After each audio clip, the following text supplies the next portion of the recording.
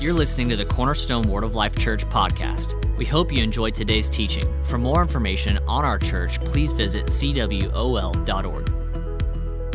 Aren't you glad that God's working in you? Yes. I remember a time he probably wanted to work in me, but I wasn't allowing or didn't even know that he could work in me. And in Philippians 2:3, and I've prayed this over myself quite a bit in the last few years, it says, "For it is God who works in you, both to will and to do for his good pleasure." It is not for what we want to do. He's working in us for what he wants to do. Amen. And so not only is he working in us to do it, but he's helping us to get willing. Yeah. Hallelujah. I remember Brother Hagin saying years ago that, they had made a shift in ministry, and he wasn't a pastor anymore. He was an itinerant minister. And he said that his family was suffering because finances weren't coming in the way they were used to, and his kids were doing without and that kind of thing. And the Lord said to him, he said, "Lord, I'm doing everything that I know to do that you told me to do." He said, "Yeah, you're doing it, but you're not willing." And he said, over in Isaiah, it says it's the willing and obedient that eat the good of the land. And he was saying to the Lord, "I'm not eating the good of the land." And the Lord says, "You're obedient, but you're not willing." He said, it's amazing how quick you can get willing in those kind of situations. So he's working in us. Amen. And I know before Christ, our BC days, all of us, we could probably swap hell for hell about, where we were and what God did and how we were in the ditch and in the gutter and all those kinds of things. But he's working in us now. Amen. And over in John, I think it's 34:4, Jesus said, "It is my meat to do the will of him who sent me and to finish the work." So he's working in us, and he's working in us not to just start something. He wants us to finish the work. And you know this in the Philippians 1:6, it says, "Being confident of this very thing, that he who has begun a good work in you will complete it until the day of Jesus Christ." So he just doesn't want to start something in us. He wants to finish it in us. Amen. He's the author and the finisher of our faith. He's the Alpha and Omega in our lives, the beginning and the end. Glory to God. Just recently, I went to, this week actually, Dr. Tony Evans was doing they did a movie of their tour to Israel. And so I never really heard his testimony or anything like that, talking about God working in you. And he was saying that he came from a volatile family. His dad was a bootlegger and made brandy in the basement and sold it to supply money for the family and everything. And with that, all kinds of strange folk come with that kind of territory and all of that. So all kinds of things were happening in their home and what have you. And he said that a gentleman in their community invited their family to church. And there were some men at the church that told him about Christ and what Christ had done for them. And so he went home that day and went down in that basement where he made brandy. And he gave his heart to the Lord in that basement. And then he came upstairs, prayed with his wife, gathered his kids around the table, prayed with all 4 of his children. And he said the trajectory of their lives changed when God started working in them. Amen. So he's working in us. Praise God. He says, "Come as you are," but he doesn't leave us as we are. Amen. And we're constantly being conformed into his image and transformed into his image. Glory to God. So, pastors are away right now praying and spending some time with each other and with the Lord. And you may not know or understand why they have to go away. And so the Lord's just drawing them away so they can pray over the plan of Cornerstone Word of Life Church. And so they spend time in the presence of the Lord, fellowshipping with him and with one another. And then they they go to pray and to get more of God's vision, that unfolding in his plan for CWOL, personally for their family, for the church, for what he has out ahead in the future. And, just align themselves, so to speak, as under shepherds under the great shepherd Jesus Christ. They also go and get wisdom and direction from him for the plan for that the Lord has for them to execute in their assignment here at CWOL. And the timing of that is important as well. They also open themselves up for correction and realignment and adjustments being made. Whom the Lord loves, he chastens, he corrects. And so if there are adjustments that are needed to be made, they open themselves up. Lord, if we're doing something that you don't want us to do, if we're not doing something you want us to do, and they open up their hearts to receive that so they can make the adjustments there. And aren't you glad when somebody tells you you're going the wrong way? Amen. And so if we get so stubborn, we're going, I'm right. I know what I'm doing. And someone tries to intervene and tell you you're going the wrong way. And if you reject that help, guess what? You get the consequences of having your own way, right? And we don't want that. And so they don't want that either. So they make those adjustments. So a time that they went away a few years ago, in this particular time, the Lord told them that you need to go back and remind everybody of the why. He said, why do we do things? What's the purpose of why we do things the way we do them? And, and I knew I was going to be probably ministering this message a few weeks ago. And so I was sitting back in the sound booth, and just different things came to me of why we do things. So one of those, and we're not going to spend a whole lot of time so we can get through all this, but why do we lift our hands? And in 1 Timothy 2:8, it says, I want men everywhere to lift up holy hands in prayer without wrath and without doubting. And over in the Old Testament, it talks about a lot about lifting holy hands and worshiping the Lord, lifting your hands to his holy oracle, those kinds of things. And so it's an expression of our adoration and our worship to God. And to lift our hands to his holy oracle, lift our hands in worship, as a sign of surrender to him in worship and reverence, And so I remember a few years ago, Pastor Robert in the youth, they were in their worship time, and the Lord told him to open his eyes. And he said, what do you see? And he said, Lord, I'm not sure. He said, their hands are lifted and their eyes are closed, but their heart is far from me. And he said, they're lifting their hands and they're closing their eyes because it's culture. They've learned that by what they see, but they don't know the meaning of lifting their hands. They don't know the meaning of closing their eyes in worship. And he said, teach them why we do this, why we worship. Why do we have a worship time? Do we have a worship time so that the people who are running late on Sunday morning can get there? That's not why we have worship, right? We have a worship time. That was another one that I have down. We have worship time because we want to give our love and our adoration and our reverence to God. And this is our time that we do that as a corporate body. We come together and honor him and love on him and give him all his due. Amen. And worship him. Why do we stand for worship? It's not a requirement necessarily. I'm looking at different things, and it's not a requirement that we do that. It's part of culture as well. But with that, if a dignitary, a president, a king or queen walked in the room right now, we would stand to honor them because of the authority that they stand in. How much more our Heavenly Father, as we stand and worship and reverence him, and not to say that you can't sit down and worship. You can. But is your heart engaged in what you're doing? And so there's different postures and different things like that we see in the Word of God regarding showing our love and adoration to God. And so whatever you do, get your heart engaged. Not just do things out of road or, Ted says, go, let's just stand to worship. And we go, and you just stand there. That's not worship. Amen. Your heart is engaged in what you're doing. So why do we do things? And so one thing I want to look at tonight is, why do we have church? Why do we have church? not to have a minute in your mouth when you're talking. Praise the Lord. I'm going to read an excerpt from Brother Hagin's book, He Gave Gifts Unto Men.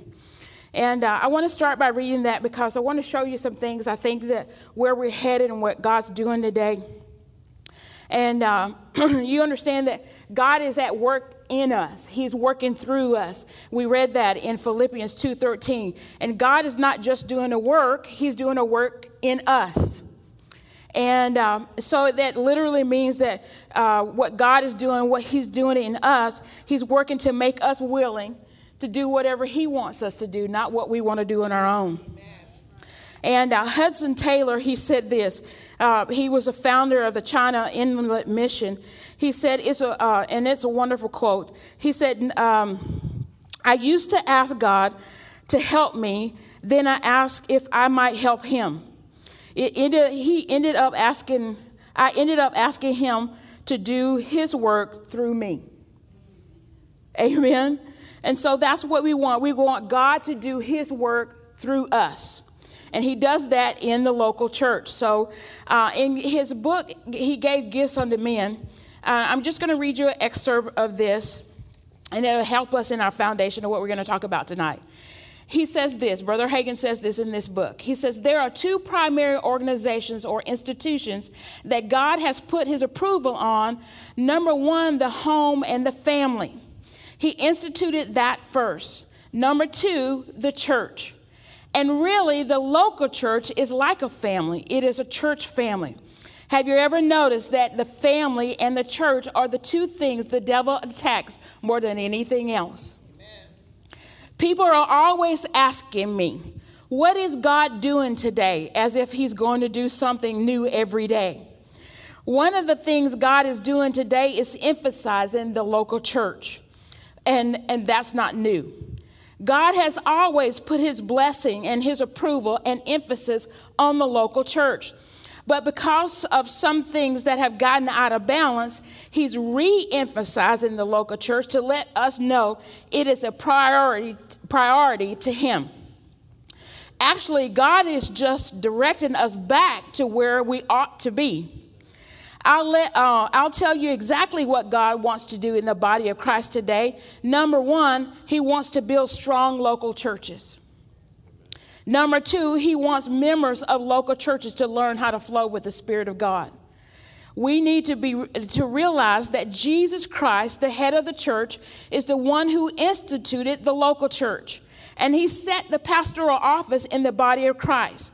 Notice something Jesus said about the pastoral office in Matthew chapter 9. And this is Matthew 9:35 and 36.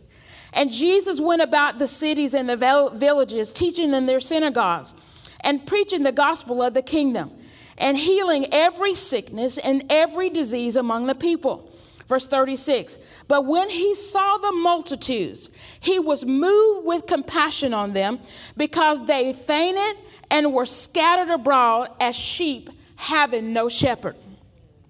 The Amplified says this, Amplified Classic. When he saw the throngs, he was moved with pity and sympathy for them because they were bewildered, harassed, distressed, dejected, and helpless, like sheep without a shepherd. He says in this passage, the Bible doesn't say anything, say that when Jesus saw the multitudes, he was moved with compassion because they fainted as sheep without an apostle or sheep without a prophet. It doesn't say the multitude fainted as sheep without an evangelist or a teacher. No, it says that they fainted and were scattered abroad as sheep without a shepherd. So when sheep don't have a shepherd, they scatter. When sheep don't have a shepherd, they're bewildered, they're harassed, they're distressed, they're dejected, they're helpless, they're lost, they run away, they don't know what they're doing. All because they don't have a shepherd. And I know people like this. They think that the local church is an entity that is past its prime and we moved on and all of that. But Jesus instituted the church. And we're going to look at a scripture here in just a minute where he said, I will build my church. Yes. And he hasn't stopped building his church. Amen. Jesus said, I will build my church. And so here's a quote, we're not telling you about how to do church. We're telling you why. What is the purpose? Why do we gather together? Why do we come to this building? Why do we leave our homes to gather into this place? Why? What's the purpose of it? There's a quote by a coach named Ray Wilkerson. He said, the methods are many, principles are few. Methods change, principles never do. And so the principles that we believe of the Word of God, they don't change. Now, how we get that out might be different. You know, at one time in history, we got the gospel out by cassettes. We got the gospel out by reel to reel. We got the gospel out by CDs and DVDs. Now they got MP3s, MP4s, you know, I don't know, all the C3POs, I don't know what all else. And so the methods might change. The way you get the gospel out might change, but the message never does. Amen. We hold on to the message. And so if the method requires us to change the message, we don't use the method, right? And so, you know, with us talking about, you know, God being at work in this, we were a mess at one time, but we can't stay in the mess. There's a mission on our lives. There's a mission behind the mess. Yeah. And so we can't stay there and go, I came from a dysfunctional family and, you know, I was this and I was dejected and all of that. Jesus has made provision for that, for us to get out of that, because there's a mission on the other side of our mess. Yes, yes. Amen. And not only that, there's a mission, there's a message that we carry. Jesus Christ, him crucified, and he died and was buried and raised on the third day, sitting at the right hand of the Father right now. And you can know him and make him known. Amen. So we don't rest in the place where we're comfortable. We don't rest in the place where our mess is. We get up. And there's a mission. There's something we're to do down here on this earth. The reason why we're still here, we could have got born again and just went to heaven. But we're part of an occupying force down here on the earth. And if they can't look at us and see that we're the church, and if we're morphing into something else, how will they know him? How can they come to the church? And people in the last 18, 19 months have been trying to tell us who we are. Change the identity of who we are. We are the church. We are the blood-bought church of the Lord Jesus Christ. And that has not changed. And he has not changed. We have to know who we are. Because other people are trying to tell us and trying to shut us down and quiet us out. But Jesus says we're the occupying force in the earth until he comes again. Hallelujah. Thank you, Jesus. Yes. And if we don't reflect him, how will they know? Amen. He said they would know you are my disciples for your love for one another. That's right. Have we seen a whole lot of love going on in the body of Christ? So how do they know? And they don't want to be a part of something that's divided. That's right. They already got that out there. That's right. Amen. Hallelujah. Well, I prayed that I would preach, so praise the Lord. There you go. So the principles don't change. Who we are doesn't change. We believe in the Word of God, that it's the inerrant Word of God. It doesn't change. That's right. Amen. Amen. We believe in the Holy Spirit. We believe in healing. We believe in prosperity. We believe in having peace. We believe in what the Bible says. Amen. And that's another thing. If you're in an argument with someone, you don't say, well, I believe this. No, you say, the Bible says this. Yeah. Let them argue with the Bible. Yeah. Amen. The Bible says this. Hallelujah. Amen. So Brother Hagin goes on to say, when I say God put his approval on the church, that means the local body, not someone's television ministry. That's not the church.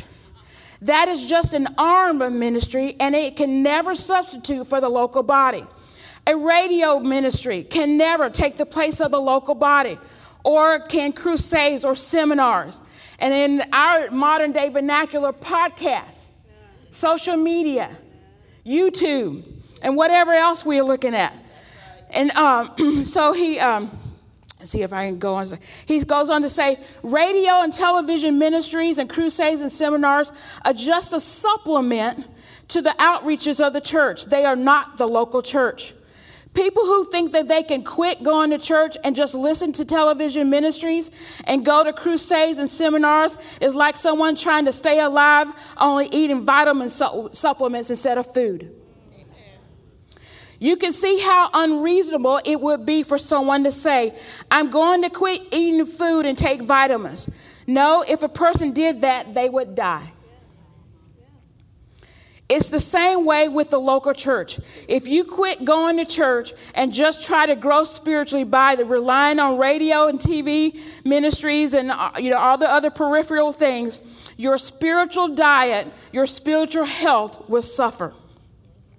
There are supplements to the church, but when you try to take other ministries and try to use them as the pastoral role in your life, you're going to be scattered. And again, the Amplified says, bewildered, harassed, distressed, dejected, and helpless. One of the things when the pandemic happened, Pastor had us start praying. And during that prayer time, the Lord told us how important it was for the sheep to hear the voice of their pastor. He said that the under-shepherds, the pastors would lead them in, through, and out of these circumstances. I know that there were a number of churches that just shut down, and one pastor announced and said, well, since we have to shut church down, I'm going to take a sabbatical, see y'all when it's over. That's a good way to be bewildered and harassed and distressed and dejected and helpless because you don't have your shepherd. Sheep are dumb. You ever studied the comparison of sheep? They'll drink out of still water that's poison and, that kind of thing. They'll wander. They'll just eat and graze, and they'll graze off from the pack or from the herd or whatever you call that. They'll just go off by themselves because they're subject to predators because they go off by themselves. And there's, Pastor's Wild Kingdom theory, you got your head down, that wildebeest right there looking at, you're drinking the water out of and the alligators coming up, that kind of thing. Because he's not paying attention. He's off by himself. And that's not what we want to be. That's not how we want to be. We need a shepherd. We need a protector, someone to watch over our souls.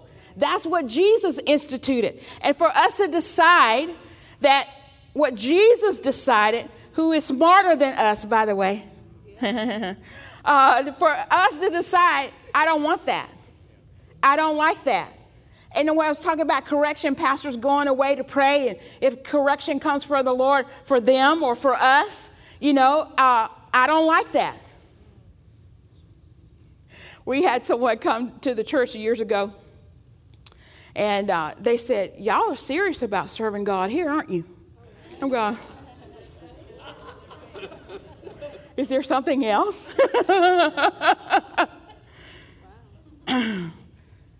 And I would imagine the fact that you're still here is that you want to be transformed.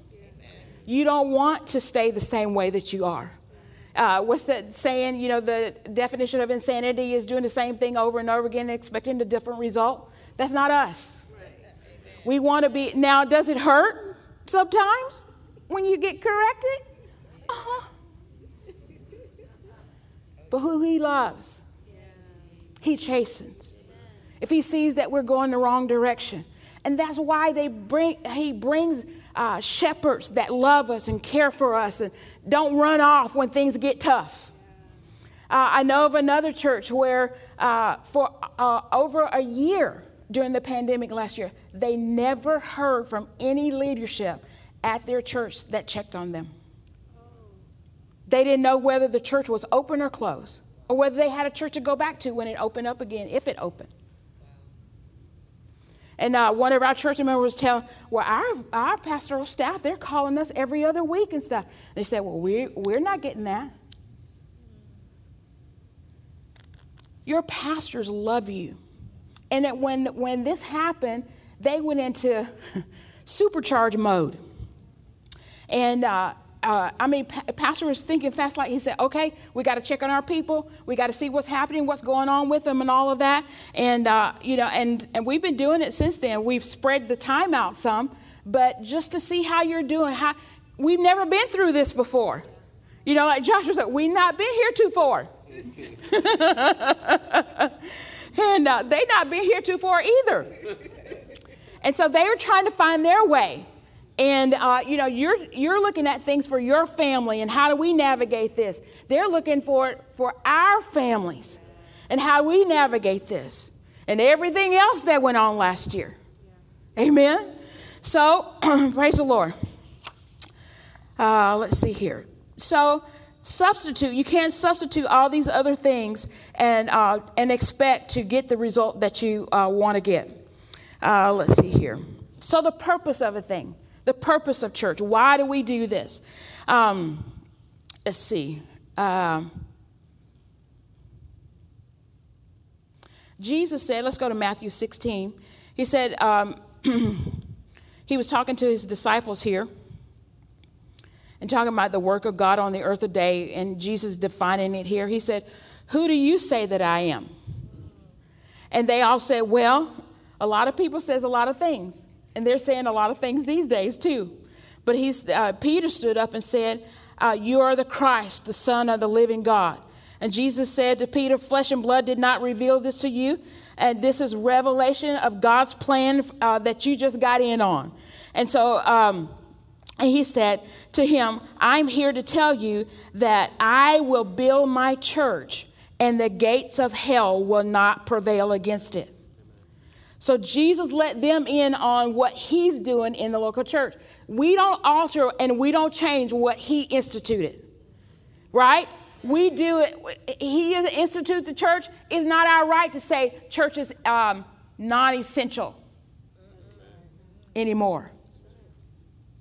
We're not the periphery. Amen. Hallelujah. So he said, I will build my church. And in that word church there is the word ecclesia, meaning called out ones. It's a Greek word, and I can't say the Greek word. But Jesus came to change time. That we mark time by him. Jesus came to change time. In Hebrews 11:3 it says, through faith we understand that the worlds were framed by the word of God through faith. So Hebrews 11 here is talking about different people who lived in different times. He sets this up and says, through faith, we understand that the worlds were framed. That word world there literally means a specific allotted time, a period of time when the history of mankind, like a decade, a century, or a millennia, and it often denotes the influence of a particular generation. We're here on purpose, y'all. We're here on purpose. Our generation is here on purpose. Not just the young ones that are behind us. We're still here. You know, those are us that are 40 plus. Hallelujah. There's purpose on our lives as well. And with us, you know, that are 40 plus, what have you, or 50 plus, we're here to teach the younger ones. We're to teach them how to be. So Hebrews 11:3, he says that through faith we understand that the worlds were framed and specific periods of time. And then that word frame there is to arrange. In the New King James Spirit-filled Bible, I like my Spirit-filled Bible. And it says that word frame, it says to arrange, to set in order, to equip, to adjust, complete, what is lacking fully. This is a job description of why we're still here.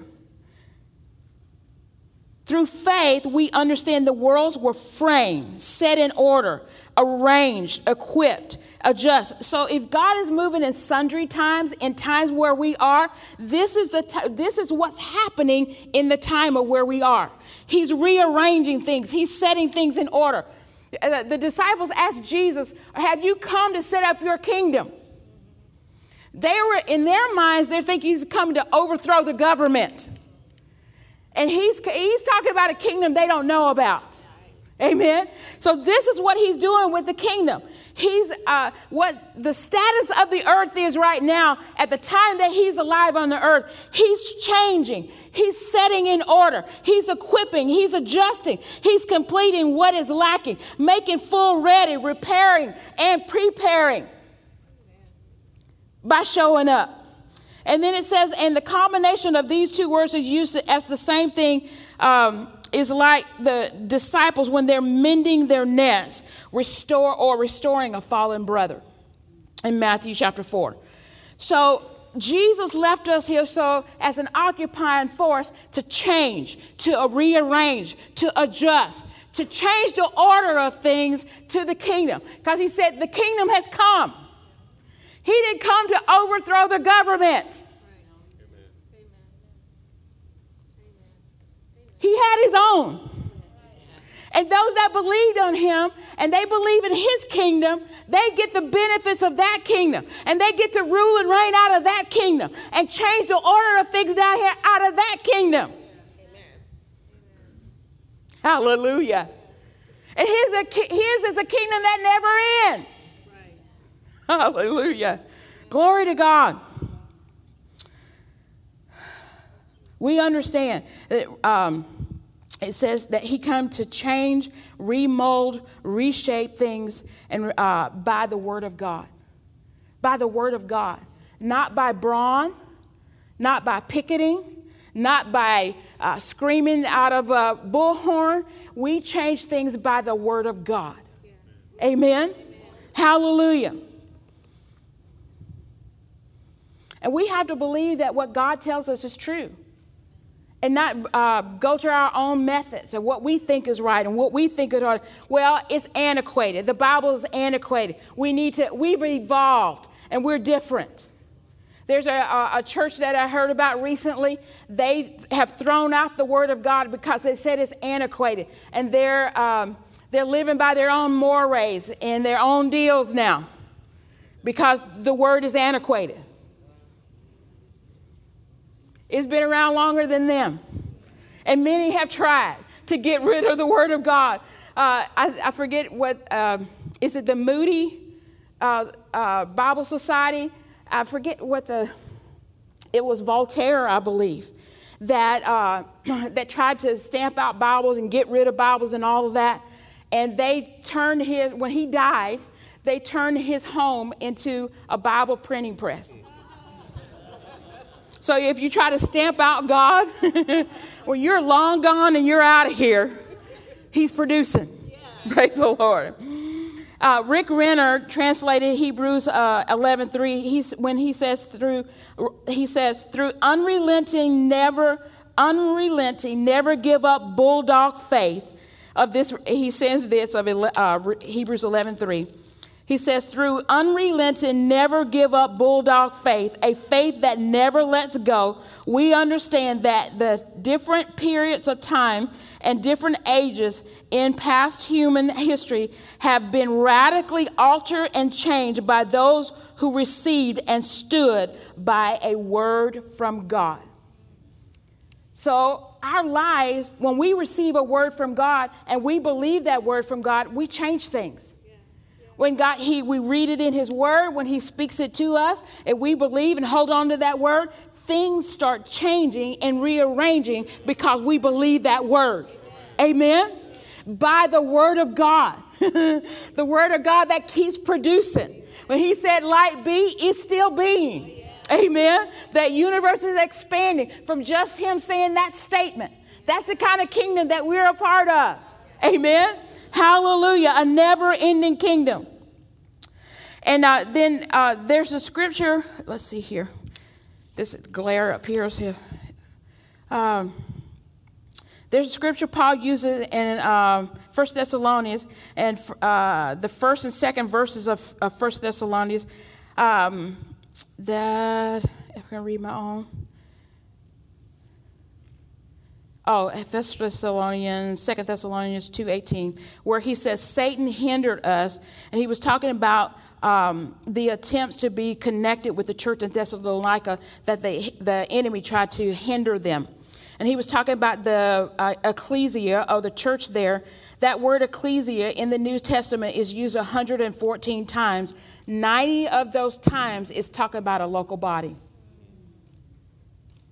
So God's not getting rid of the local church. He's instituted and he's building his church. So 190 is a local, visible, public assembly. Did you know that Jesus used the word church in Matthew 16? And when he said, I build my church and the gates of hell shall not prevail against it, he used the word and represented to the disciples a word that they can hear and they knew. So they knew this word church. He wasn't just using it going, oh, what is he talking about? They knew when he used ecclesia or he used the word church what he was talking about. Barclay's New Testament says this. Words, he says it's literally that word church is literally a gathering, the overall meaning, a gathering of citizens called out from their homes in some public place. It literally means a gathering, the overall meaning, and a gathering of citizens called out from their homes in some public place. He says the number one definition of assembly of Christians gathered to worship in a religious meeting, those who anywhere in a city or village constitute the company are united together. And then it's the whole body scattered throughout the earth. Literally, there is a universal truth to all the word of God concerning the church. But the fact is, it wasn't written to the universal church. It was written to the local church.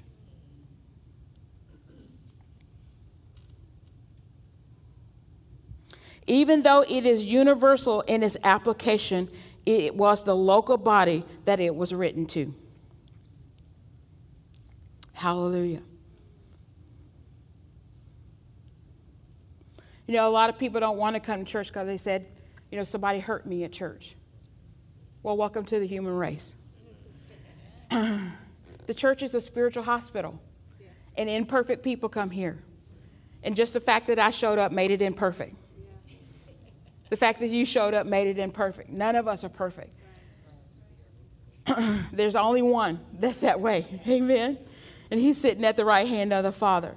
So, you know, you may have heard this before. There was this guy on Desert Island, and the rescue came. And there were 3 structures that were there. And the first one was his home where he lived and everything. Then the next one, too, and what had a steeple on it. And he said, this is where I worship. And they said, well, what's the third structure? He said, it's the church I go to now. And he's the only one on the island. And so, so you stick around by yourself, you'll disappoint yourself for a while. Amen. And so all of us, you're the common denominator wherever you go. So whatever church you go to, you show up, it's imperfect. If it was perfect before you got there, you showed up, it's imperfect. Right? Amen. So we just need to get over ourselves. If people are coming into a place and they're hurting people hurt people. I've been hurt by church. But there's a greater purpose in all that. You either stay in the mess or you move towards the mission and carry the message. Amen. Hallelujah. We can all sit down in our hurt. We can sit down in our disappointment and all of that. But when Jesus comes back and we stand before him, that's going to be a lame excuse. Amen. Hallelujah. All right, I'll move on. Y'all don't seem like that too much. Okay. Praise the Lord.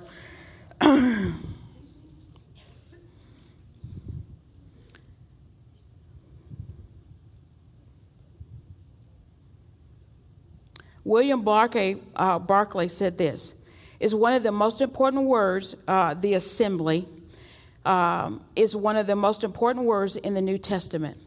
In the classical days of Athens, the ecclesia, or the church, was the convened assembly of people. This assembly consisted of all citizens living in the city who did not have This assembly consisted of all citizens living in the city who did not lose their civic rights, apart from the fact that its decisions must conform to the laws of the state. The assembly's power were, all intents and purposes, unlimited. And it's talking about the church.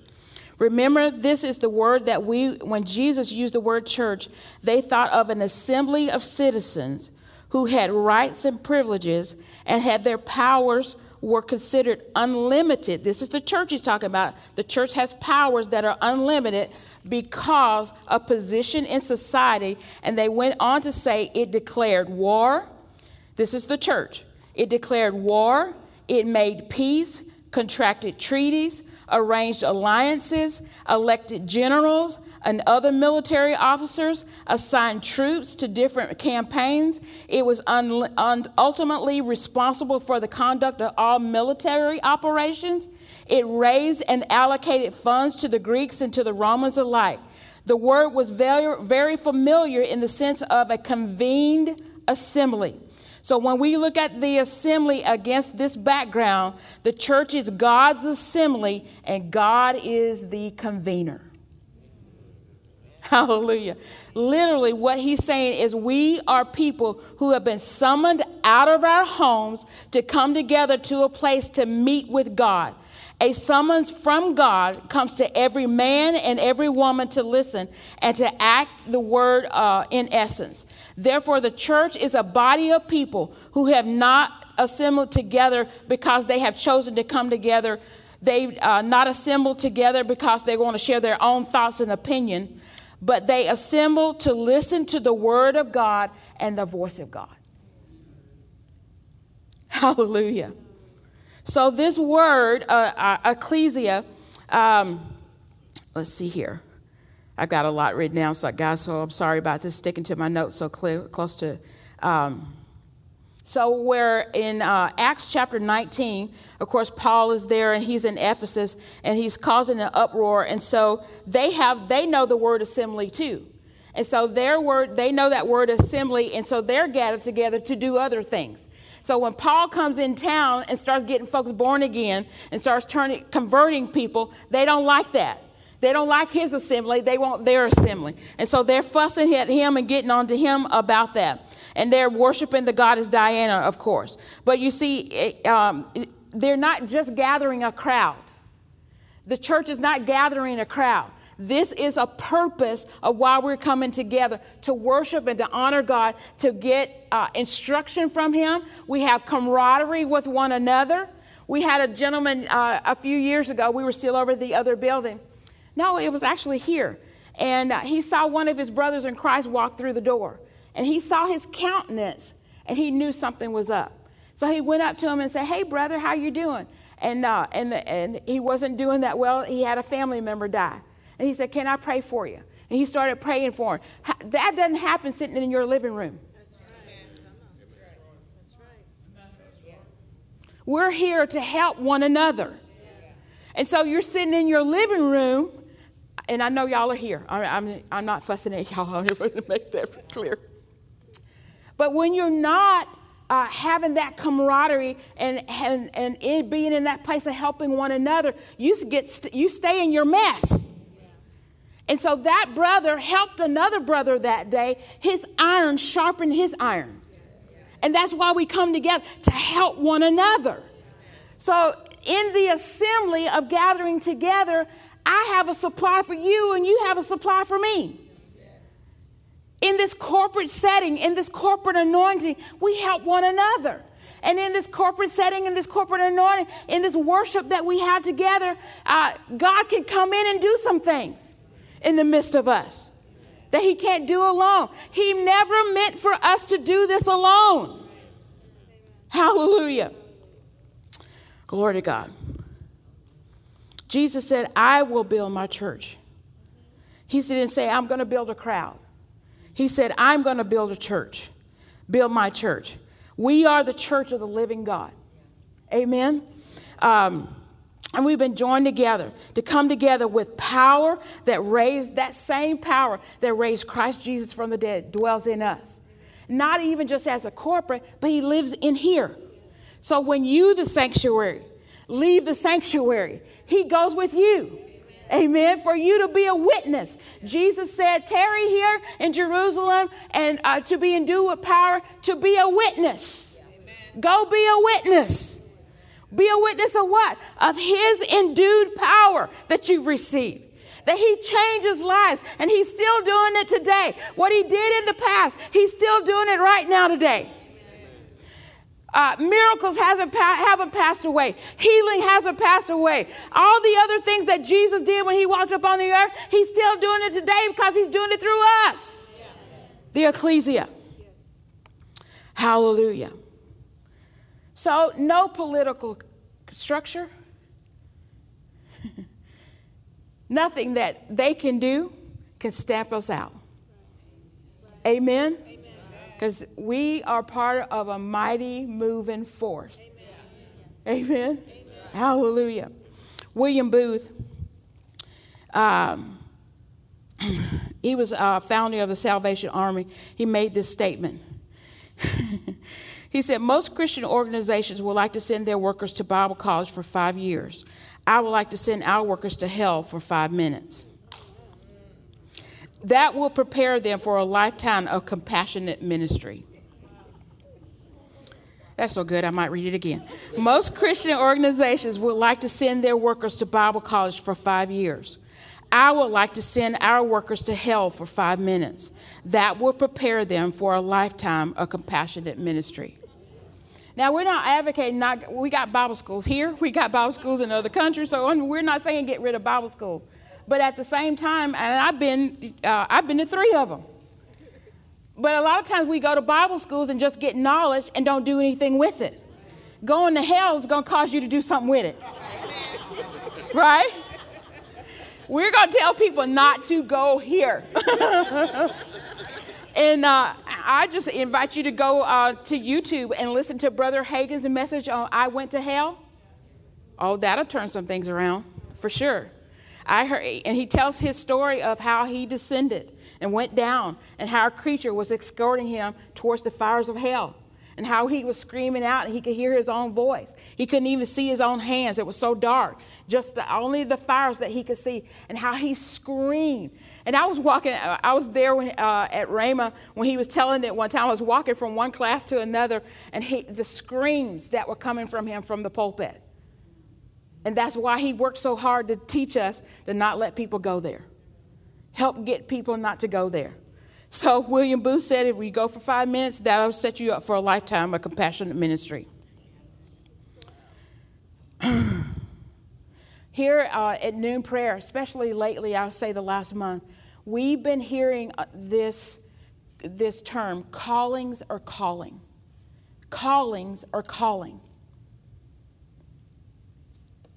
Jesus over in Matthew chapter 9 said that his solution for those who were scattered abroad with sheep without a shepherd, pray ye that the Lord of the harvest, that he would send forth laborers into his harvest. The Amplified says, force out and thrust out laborers into his harvest.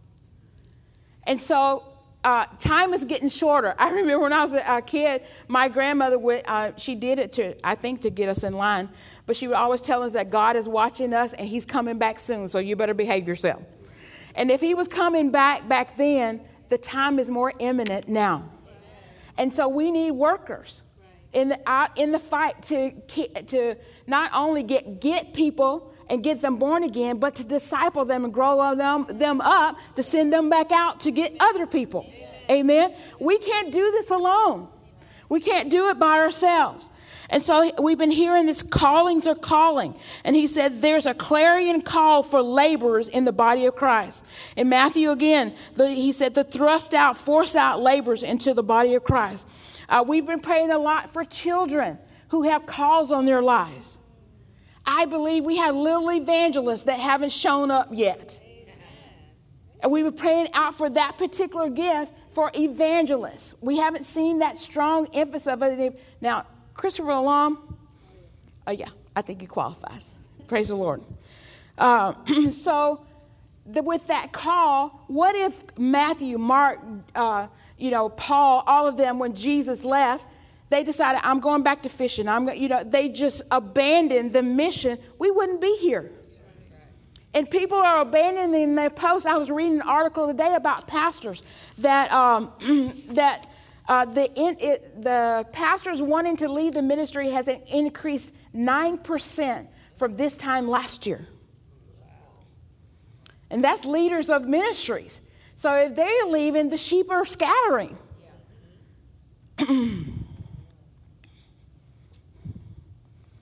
Hallelujah. I got so much here. Praise the Lord.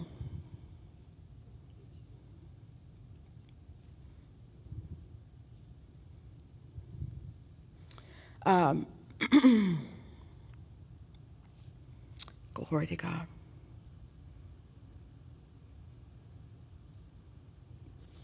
Charles Spurgeon, he delivered a message called Satan Hindered Us. And in that message, it was based on, or as a reminder in Hebrews 13:8, Jesus, we quote, Jesus Christ is the same yesterday, today, and forever, but it's attached to verse 7. And verse 7 says, remember those who brought the word to you, remember them, remember their faith and follow them, considering the end of their life, for Jesus Christ is the same yesterday, today, and forever. In other words, there were people that came before us that went through struggles, that we are to follow their faith. There were people who had hard times. There were people who went through difficulties. And he's saying we are to follow their faith. So Charles Spurgeon is saying he was building a church, and he was in a rented hall. And so he was up preaching, and these young men thought it was cute, and they called out fire. They did a prank and called out fire, and there was a balcony. And when they heard fire, people started running, and 7 people were killed, and a number of people went to the hospital because of it. And years later, when he built a church, and he's preached this message, Satan hindered us. And this is what he said in the message. Excuse me. Satan always hates Christian fellowship. It is his policy to keep Christians apart. Anything which can divide saints from one another, he delights in. He attaches far more importance to godly communion than we do, since he sees union in strength. He does his best to promote separation. And so he would keep Paul away from these brothers and sisters who he might have gladdened his heart and whose hearts he might have cheered. Listen to this. He hinders you because he is afraid of you. He hinders you because the night is almost over and the light is about to shine and remove all the darkness. Satan hinders you. If he hinders you, I urge you to redouble your efforts. It is because Satan is afraid of you, and Satan is afraid of you that he resists you. He wants to rob you of the blessing which is now descending. Resist him and stand fast. Resist him and stand firm. Satan hinders you because the night is almost over and the day star has begun to shine. O Christian pleading in prayer, do not let go of your hold on the covenant. You have a promise to make you gird your loins and play the man. What is that promise? Resist the devil and he will flee from you. Do not flee from him. Make him flee from you. Glory to God. Let's turn to Ephesians 1:17. Ephesians 1:17, and we'll wrap it up. Hallelujah. And this is Paul talking, of course, to the church at Ephesus.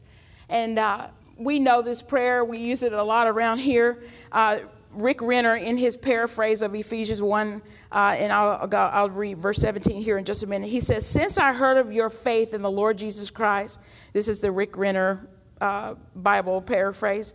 Since I heard of your faith in the Lord Jesus Christ, that living, breathing, thriving, flourishing type of faith that you corporately share and experience among yourselves, that belief in the Lord, I also heard of your God-like love that you share and continually keep directing and depositing in all the saints. That is those whom God separated, set aside, and reserved for himself. Now put Ephesians 1:17 back up, guys. And we know this prayer, that the God of our Lord Jesus Christ, the Father of glory, our Father is the Father of glory, may give unto you a spirit of wisdom and revelation in the knowledge of him. Not in the knowledge, and you can use this prayer, in the knowledge of other things, but the primary purpose here is in the knowledge of him.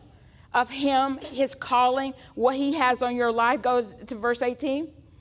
The eyes of our understanding being enlightened, that we may know what is the hope of his calling. He has a calling in our life, and his calling is calling out for us to mobilize and do what we need to do to build the church of Jesus Christ. The eyes of our understanding being enlightened, that we may know what is the hope of his calling. What are the riches of the glory? That's what you have in Christ. You have an inheritance in Christ. Verse 18 and 19. And what is the exceeding greatness? What you can do in Christ. This is his power, who is towards usward, it says. To us who believe. This power is to us. And we're to do something with that power. Amen. That power is to usward who believe, according to the working of his mighty power, which he wrought in Christ when he raised him from the dead and seated him at his own right hand in heavenly places. Verse 21, far above.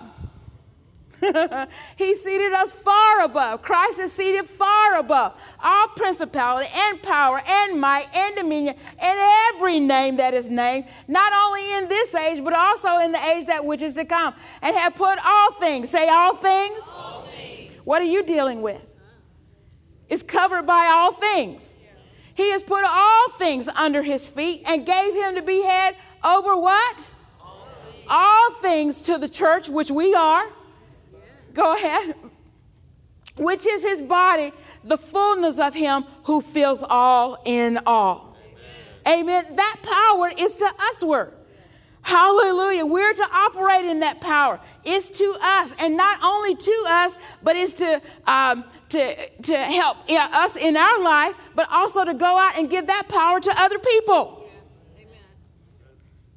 Amen. Amen. Glory to God. Jesus over in Revelation, he talks about the 7 churches and 7 lampstands, and those lampstands are light. We are the light of the world. A city set on a hill. We're not supposed to put this little light of mine. I'm going to let it shine. I'm not going to put it on the bushel. I'm not going to hide it, right? We let our light shine. We don't become like the world.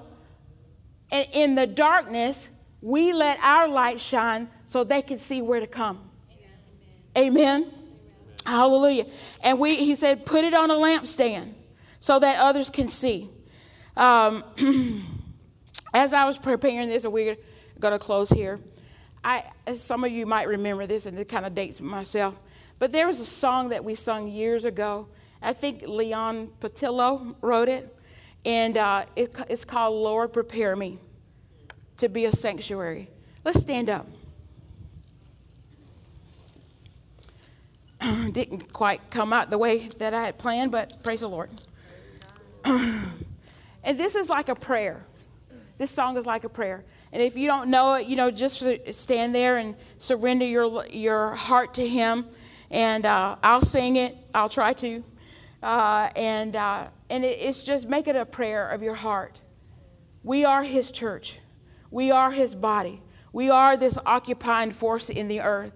If people are looking for hope, if they're looking for rescue, if they're looking for their lives to change or to turn around, we need to be our lampstand. We need to be visible to them so they could know exactly what to do and how to come to him. And the song goes like this. Lord, prepare me to be a sanctuary, pure and holy, tried and true, with thanksgiving, I'll be a living sanctuary for you. Lord, prepare me. Lord, prepare me to be a sanctuary, pure and holy, tried and true, with thanksgiving, I'll be a living sanctuary for you. A sanctuary is a set apart place. A sanctuary is a sacred, holy place. If we're going to be a living sanctuary, we're set apart from the world. Hallelujah. Hallelujah. Father, I thank you that you showed us the purpose of why we have church, why we come together, why the purpose of gathering together to worship you, to honor you, to get our the mess in our lives cleaned up of what we came out of. And Father, we embrace the mission that you've given us to do, what we can do in Christ. And Father, we have a message that we're to impart, that we're to carry to a lost and dying world. Father, I just ask you right now to help us as the body of Christ not to get caught up in the, how do we say it, the nation that we were sent ambassadors to be in. We live from a different kingdom. Ambassadors live from a different kingdom. The rights and privileges and of that governing body of that kingdom apply, but they don't live by and they don't adapt to, Father, where they've been sent to. Help us to be set apart ones. Help us to be light that people can see and be drawn to. And Father, help us to show forth your love so that people will know that we are your disciples, Father, and be a reflection of the kingdom of God. We thank you for helping us. In the name of Jesus.